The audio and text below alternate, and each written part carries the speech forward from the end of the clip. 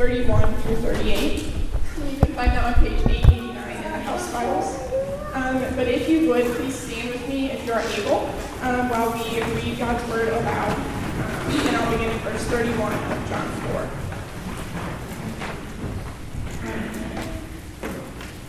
Meanwhile, the disciples were urging him, saying, "Rabbi, eat." But he said to them, "I have food to eat that you do not know about." So the disciples said to one another, "Has anyone brought him something to eat?" Jesus said to them, "My food is to do the will of him who sent me, and to accomplish his work. Do you not say, there are yet 4 months, and then comes the harvest? Look, I tell you, lift up your eyes and see that the fields are ripe for harvest. Already the one who reaps is receiving wages and gathering fruit for eternal life, so that sower and reaper may rejoice together. For here the saying holds true, one sows and another reaps. I sent you to reap that for which you did not labor. Others have labored, and you have entered into their labor." This is God's word. Let's pray. Father, thank you for teaching us, and thank you for calling us to yourself.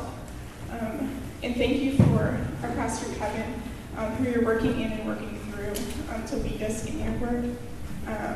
I ask that you would give us a heart for others that you have for us, and that you would just use this word today to stir in us the desire for us to reach our neighbors and our family and our friends with the gospel. And I just thank you for your tender love and for your grace. Amen.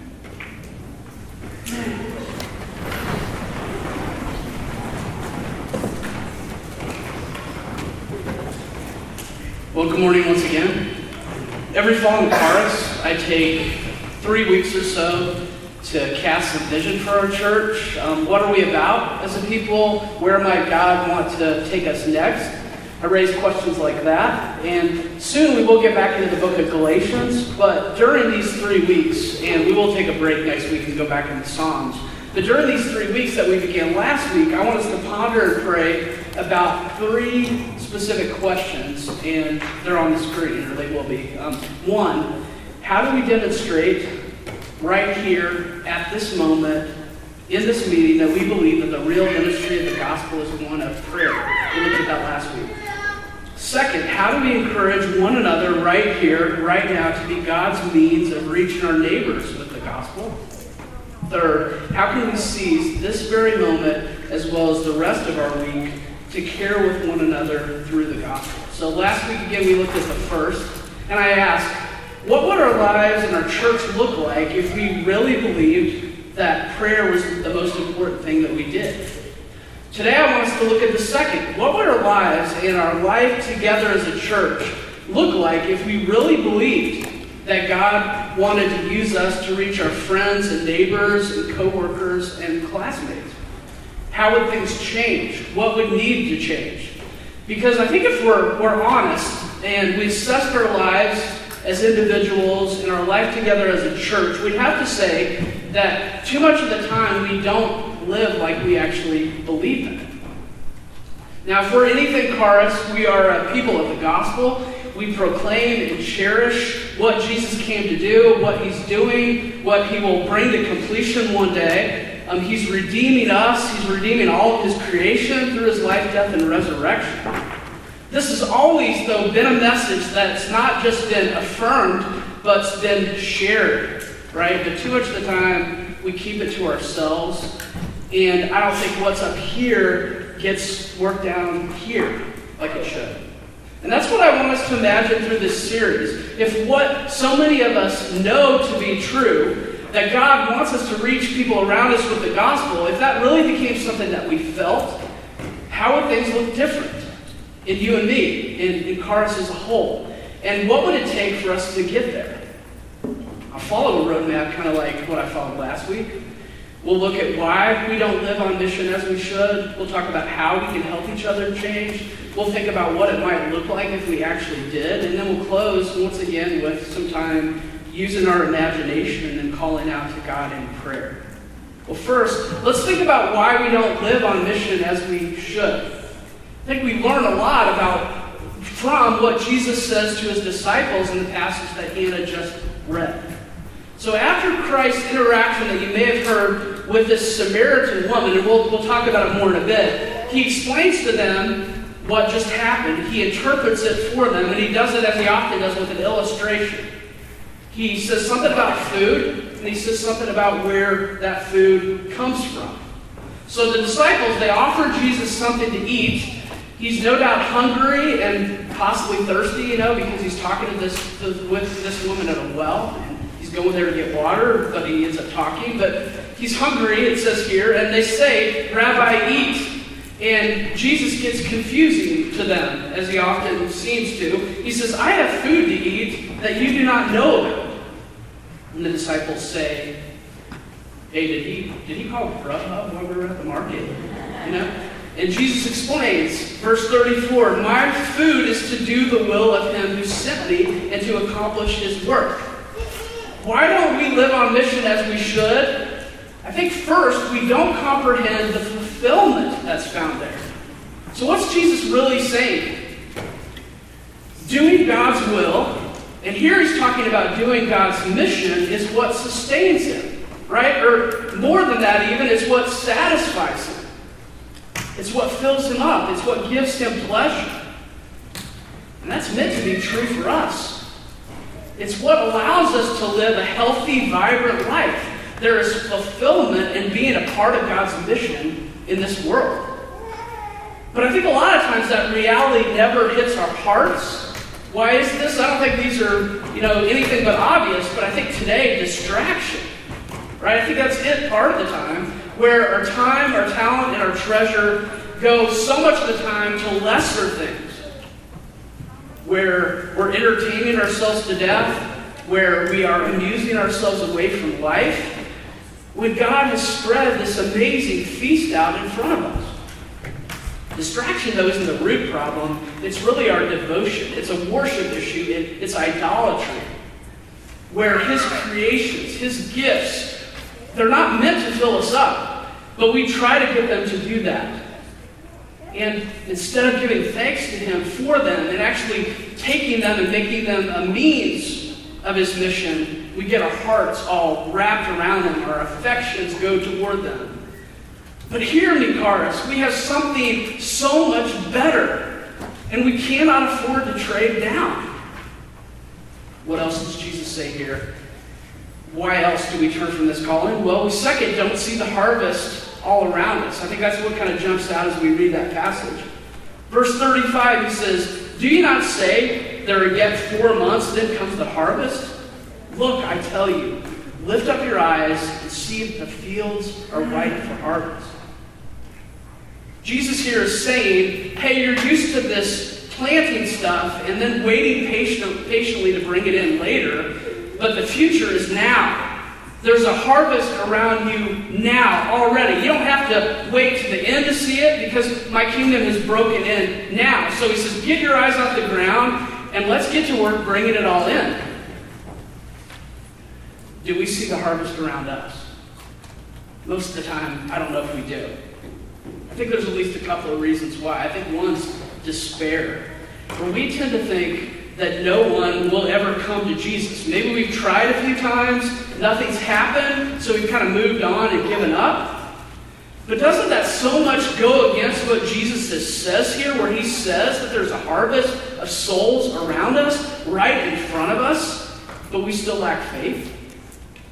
I think it's something more than that, though. I think it has to do with pride. Because if we're believers in Christ, and many of us here are, why did we respond to the gospel message? Are we more spiritual? Are we more wise? Are we smarter than those around us? I think there's this subconscious, they won't get it like we will, thing that we carry around that amounts to arrogance. Jesus tells us, he says there is this field that's just ripe for harvest. It's ours for the taking all around us.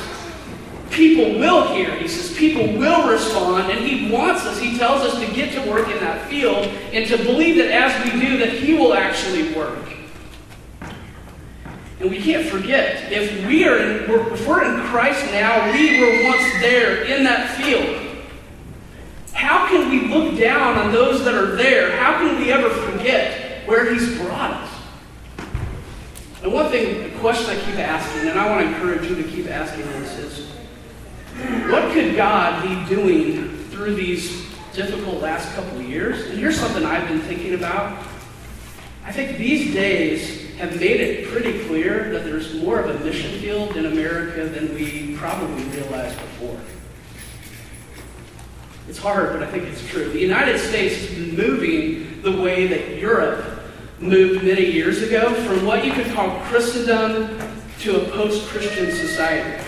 I think a post-Christian society, we understand, we may grieve it, but we at least grasp it. But what's Christendom? Christendom is a society where the shell of the Christian faith is there, but not the soul.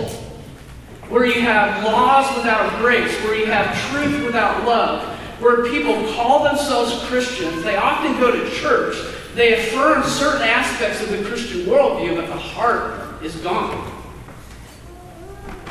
Think of the pandemic, the political stuff that's strangely surrounded it over the past couple of years has exposed this type of Christianity for what it is. And let me give you an example. So I'm spending the whole week meditating on John chapter 4 while everything's going on in Afghanistan. Right? You have Jesus here in this passage approaching this woman, and Samaritans in that day were looked down upon by the Jews. And women were not respected. They were not cherished in that day either. And Jesus goes out of his way to go through that land and lovingly speak to that woman and offer her water. It's beautiful. Well, juxtapose that image of this compassionate, tender Savior with that of someone in America professing to be a Christian that basically just says, hey, that stuff in Afghanistan, it's not my deal, and please don't come over here. Those things are dissonant. They don't go together. That kind of attitude couldn't be possibly more at odds with the heart of our Lord Jesus Christ. So here's what I'm saying. We haven't had much of a problem over the last 50 years in America turning to the left, if you want to call it that, and saying there's this mission field over there, and there is this post-Christian pocket in America. But the last couple of years have also exposed that there's this massive field over to the right in this Christendom that remains. Among those who may call themselves Christians but don't reflect his teaching at all. There is a field around us, 360 degrees around us. And 2020 and 2021 have made this pretty obvious if we just have eyes to see. And Jesus invites us into that field. Let me move on. Why do we probably else not pursue this mission? We third don't realize our privilege in being part of the work. We don't realize the privilege. Hear what Jesus says again in verses 36 to 38. Already the one who reaps is receiving wages and gathering fruit for eternal life, so that sower and reaper may rejoice together. For here the saying holds true, one sows and another reaps. I sent you to reap that for which you did not labor. Others have labored, and you have entered into their labor. These words, they seem kind of cryptic at first, kind of like a lot of the book of John. But Jesus is saying that he has arrived on the scene, and with him, so has the harvest. He's sowing the seeds. The disciples are reaping that harvest with him. And they're rejoicing there together. They're partying and experiencing what God has done. Do we catch what a privilege that is? That we get to be God's instruments. Sowers of seed, yes. Even reapers of the fruit also. That we get to be God's means of reaching the world for sharing the good news around us. The Lord could have saved everyone, just like the Apostle Paul, right? Knocking us to the ground. Shouting at us from heaven. But no. He turned Paul into one who would go out and sow seed. He turned Paul into someone who would also go out and reap. And he's also shared that. He's given that privilege to us as well. I, for one, am really excited for college football to start. Okay? The last couple of years, a lot of times in all the bad news, it's just been, I know it can be idolatrous for me, honestly, football. But it's good to have something I'm excited about I get to potentially go to. But a big thing I'd like to do is take my kids along with me. Because I want to be with them, and I want to be excited with them. So I still have this image, 2010, we upset Oklahoma. You know, everybody rushes the field. They're the #1 team in the nation. I just remember holding my oldest now, who just started college, holding him, looking at everybody on the field, and it was just a moment, right? But think about what Jesus is saying here. The Lord wants to include us in all of this because he loves us. He could have come up with all kinds of other ways. It's not like he ran out of good ideas or he just thought, I could really use some help. It gives Jesus joy to see our joy as we harvest this field together. A beautiful thing. But what's Jesus also saying in verse 38? He's telling his disciples that we get to reap the labors of those who have gone before us. Who's he talking about there? Well, probably John the Baptist and his followers. But I think he's also talking about the prophets and the authors of the Old Testament. All of those who long before had looked ahead to a king and longed for a kingdom and never got to see it, right? What a privilege for us, church. We are here, we get to see it expand. And we are a part of something way bigger than us, something amazing, and it's meant to bring us joy. Here's why I think we don't often embrace the privilege. We miss out on the joy, and we're not a part of his mission. I think one thing is doubt. We struggle to believe that we're up to the task. We're puzzled that Jesus would entrust us and want to bring us along with him. We're his instruments. I've used that term already, and that means that Jesus wants to work through us. If we feel weak, if we feel incapable, if we think we lack the answers or the integrity, that's the point. Because he wants to display his power through us, his children. A second thing that I think holds us back, perhaps the most, is fear, right? That's why we miss out on this privilege, why we miss out on this joy. We worry about what people think. Don't we? We shy away from our calling. We don't want to be rejected. We don't want to be seen as narrow-minded. When we have this amazing message of grace. But friends, and I'm talking about me too, we have to concern ourselves with God's approval, with what brings him joy. It's him we should fear, him alone, no one else. If we want to go there and we want to think about what human beings think, here's a suggestion. Maybe we should envision those prophets in heaven right now, watching us, tiptoeing around, witnessing us stay silent. And they might ask us, "You're kidding me. You're at this point in history. You get to live on this side of the cross. You get to experience everything that we were desperate for, that we longed for, and you're not talking about it? You're afraid, right? I mean, we got executed. You're afraid. How could you not? How could you not see the privilege that you have? What a blessing that we have in this mission. Let's cherish it. Let's pursue it together." Second, let's talk about how we can encourage each other toward change.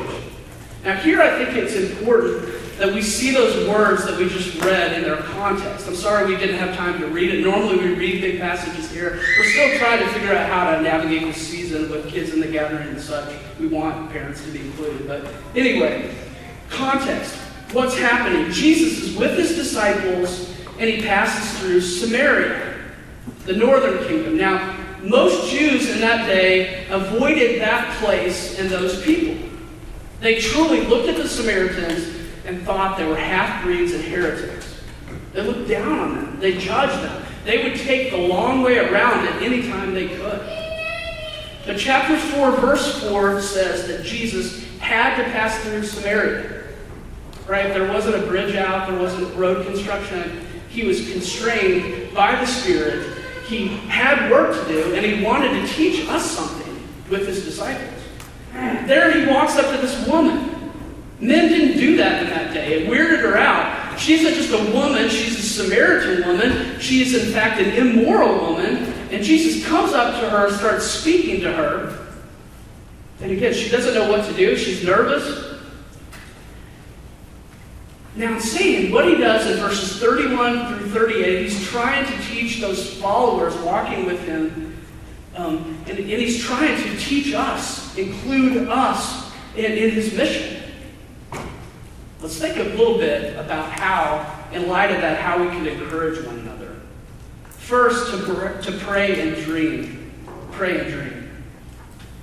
With one another, we should ask, who are those that God would want us to reach? Who are those that he's bringing across our paths? It's good to think about the places God may want to take you, where you can connect with people and share Jesus. It's also helpful to think of a few people, maybe 3 to 5, and pray for them regularly. People maybe you meet in those spaces, asking God to work in them, to provide you more opportunities to speak to them. Second, encourage each other to pray and go.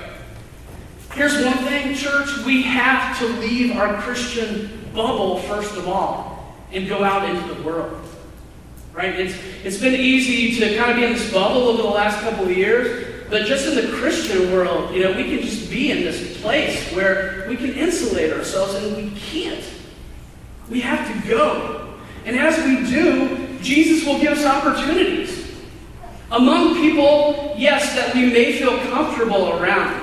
And it would make sense because how God has made us, that we would be most equipped to be used by him to reach them, but he'll also take us to places where we might not feel quite as much at home, right? Where we'll have to lean on his strength. Among people who are different from us, we got to be ready for those opportunities also when he takes us through a place that may feel like Samaria, and even ask God to give us them. Third, pray and look. As we go, we ask God for opportunities. We're talking about being watchful. The disciples doubtfully noticed the woman by the well. They didn't want to, right? They had places to go, people to see. But Jesus did. It's so easy for us to stay in our own world, to pursue our agendas, oblivious of the people around us, unaware of what God might want to do. But we can ask him to help us see. Fourth, pray and listen. We tend to think about mission, about evangelism as what we say, first and foremost. But think about this. Jesus, God the Son, meets this woman, and he spends a lot of this time listening to her. It would do us well to do a lot less talking as we go to build relationships with people. It's far better to ask questions, to get to know people's stories, to hear about their hurts, maybe to listen to their questions. How can we share Jesus with people that we don't know? And why would they listen if they don't sense that we even care? Fifth, pray and share. And I'll spend a little bit more time on this one. Pray and share. Now, people are not projects. Okay, hear me say that. We love people because they're humans, made in God's image, whether or not they ever become Christians. But because we want to truly love them and love them well, of course we share the good news. So we pray for opportunities, and as we find them, we speak. Now, as I said, I'm ready for some football. I am.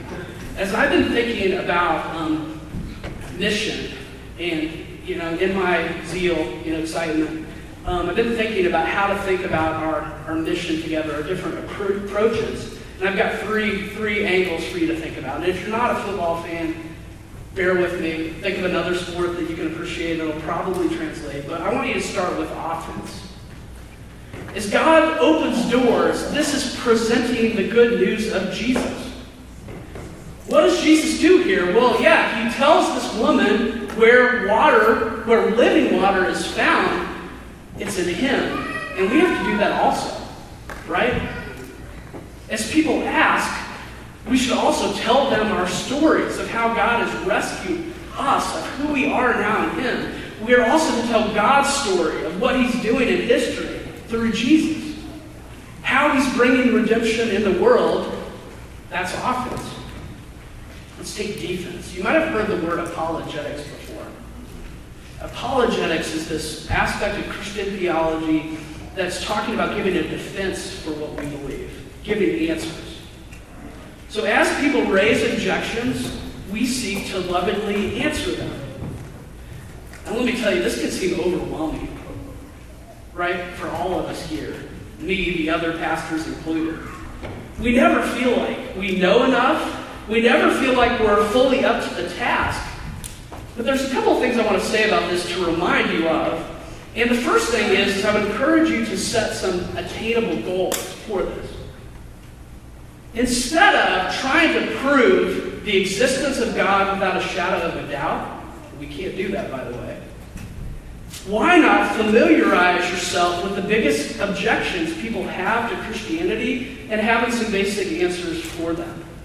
I'm not saying that's easy, but I think it's attainable, at least. We have this idea that if we have the silver bullet, if we can answer each and every question, wow, bang, somebody would be saved. But that's not the way it works, right? It's not. But here's an example of what I'm talking about. Why could a good God allow for suffering? Why? Well, first of all, we're not God. We're not totally sure. But if he's God, isn't it possible that he understands things that we don't and has reasons that we may not be able to grasp? Did you also know that the wild thing about our Christian God is that he came and entered our world and experienced our suffering? Wow. And that through that, going to the cross, he made a way for suffering to come to a full and final end. That's just one example, one question, one response. And there are really great helps out there as we try to do this. Tim Keller, The Reason for God, Rebecca McLaughlin, Confronting Christianity. They basically take that approach. They're great. Here's a second thought. And we need to go about this in a gracious way because we're not trying to win an argument. We're trying to win people to Christ. But when you play defense in football or other sports, you have an offense across from you, and they have to run plays too, right? So when people ask us questions like, so how do you explain suffering? We don't want to dodge those, but we can also ask questions like, respectfully, lovingly, well, thanks for asking that, but how do you deal with it? How do you explain suffering? Right? We don't always have to be on the defensive. We as Christians aren't the only ones that have to answer for ourselves. We're the only ones that have to explain questions like that. We all do. I think many people will realize, like many of us here have, that they don't actually have a story that explains things quite as well as the Christian one. There's one more area that I want you to think about. In football, you have offense. We share what Jesus has done, how he's changed us. Defense, we give answers for why we believe. You also have special teams, right? Punts, field goals, extra points, kickoffs, things like that. Now, those are the things, though, that often get botched, and they often are the difference between a win or a loss. Here we do things to help people move, something like that. Have someone over for a meal. Visit them in the hospital. Give them a ride. Loan them some money. Give them a shoulder to cry on. Other special things that God might use as a means by the Spirit to draw people to him.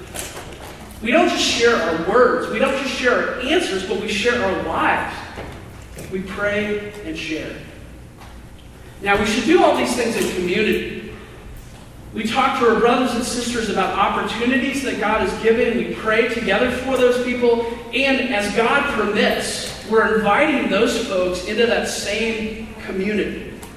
We're introducing them to our family of faith, where they can begin to experience the love of the gospel while they're grappling with its message. So 6, we pray and introduce. This can come at many points in the process, but it's so important. I think often our go-to is we say, hi, my name's Kevin, and we invite them to church. That's sometimes appropriate. I don't know that it always is, but we do want to bring them in and let them experience the family that God has given us. And as we do all of these things, we pray. We pray and trust. We ask him to work. If you didn't notice, pray is in every one of those points. We pray and trust. We take the opportunity God gives us, we walk away, we await the next one, believing that God really intends to use us, and we keep praying, believing that he's in control. So, this week's question again, how do we encourage one another right here, right now, to be God's means of reaching our neighbors with the gospel? Those are some ideas. Let's now talk about what it might look like if we obeyed Jesus in this area. So, much like last week, I want to think about our individual lives first. Here's some ideas. We'd seek to be regulars in restaurants and hair salons and grocery stores and athletic clubs, seeking out opportunities to talk about Christ. We keep a list of people we're praying for, asking God to open doors with those folks. We'd seek out people who don't look and act and talk just like us, and we'd ask questions and listen and learn. We'd involve our lives, we'd involve our families in our community, helping out in schools, joining commissions in the city, taking part in art walks, things like that. We'd pursue hobbies with missional intentionality. Sports teams, knitting clubs, game nights, whatever it would be. We'd head for the greatest places of needs in our city. The homeless shelters, the agencies that care for the poor, orphans, refugees, widows.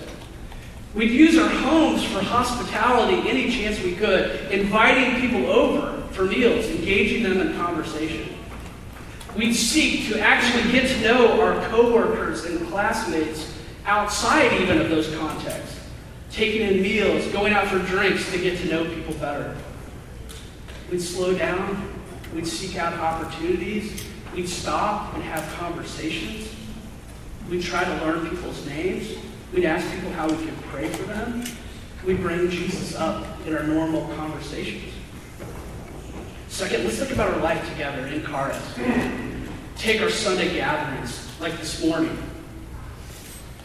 We'd be full here with people who don't know Jesus. We'd constantly invite people to join us throughout the week. We'd be welcoming if they came. We'd talk and act like people all around us didn't believe, because that would be the reality. The baptistry up there, the water would need to be warm every week because we'd be using it. Elders and other leaders like me, we'd be inundated with questions following the gatherings for people new to the faith. We'd be busy in prayer before and after with people who are hurting and confused and want to talk. We'd all be rejoicing together as we saw God working powerfully through us, among us. In our missional communities, our small groups, our MCs, we pray together passionately for those we're seeking to lead to the Lord. We join in with our brothers and sisters to try to help them reach the people that God has put on their path. So helping a sister on our MC move a coworker in, or going to watch a game in a sports bar with a brother and his friend from a class that he's seeking to share Christ with. We'd intentionally go to places in our city where we could interact more with non-believers. Play dates at parks, craft nights at the library, things like that. Our MCs would be made up of as many non-Christians as Christians. We regularly need to and want to go through evangelistic Bible studies in those groups. For those who don't believe, we routinely see people come to place faith in Christ. In our DNA groups, which are our groups inside of those groups, we would seek to lovingly hold each other accountable to truly engage and share Jesus. We'd ask questions like, who's on your list? Who you been praying for this week? Did you get to talk to Bill? We pray fervently for one another as we try to be faithful missionaries. We pray earnestly for those that God is bringing across our paths. We rejoice as we come together each time as we talk about what God has done in the previous week. Imagine all that, Caris.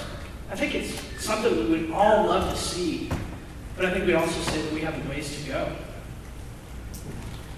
I think about the Apostle Paul, who writes the book of Romans and writes Galatians that we've been walking through. But in Galatians chapter 10, verse 1, he talks about his own people, the Jews, who strayed from their God, and he says this, "Brothers, my heart's desire and prayer to God for them is that they may be saved."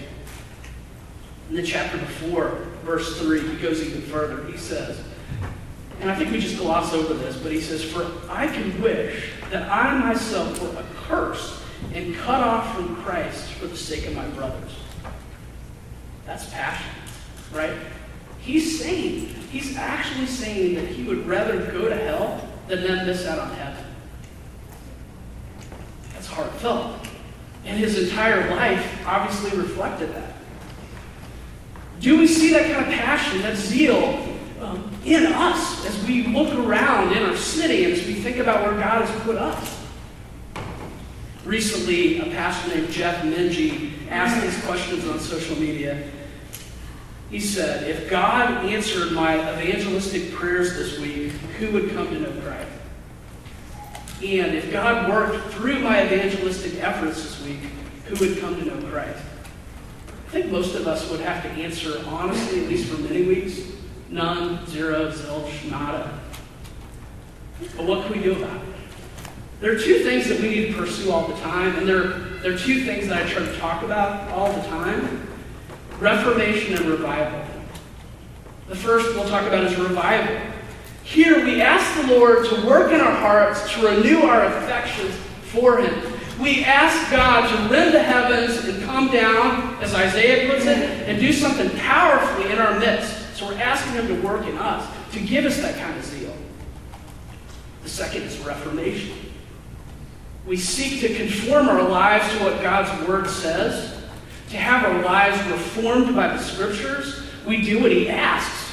We obey. And we often find him softening our hearts as we do that. So let's say that we want our lives and our life together to look like this. What do? We ask God work in us. We act. We seek to do what he says. We ask him believing that he can do far more than we could ever imagine. And we're not just talking about in them, we're talking about in us. And then we act, obeying what he calls us to do on mission, going out, seeking to make disciples.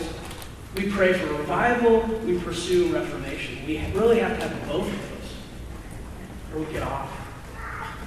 Well, I want to finish similarly to what we did last week with some time using our imagination and then some time in prayer. Now, you may not have done this in church before. Bear with me. God gave us our imaginations. I think they can be beautiful things. First, if you're comfortable, maybe close your eyes. But take a few minutes and just envision. If you really believe this, that God wanted you to reach those around you, how do you think your life would look different? What would you see? What would change your routines in your household? Now think about our church. If this were the case and you walked in on a Sunday, how do you think things would look different? What about your MC? What would you see? What can you imagine there? Let's close by spending some time in prayer. Let's ask God to help us see those fields and to go out and work in them in strength. If you're comfortable, pray out loud, and I'll close. Father in heaven, hear our prayers. Give us eyes to see. Enlarge in our hearts, Lord, we pray. In Jesus' name.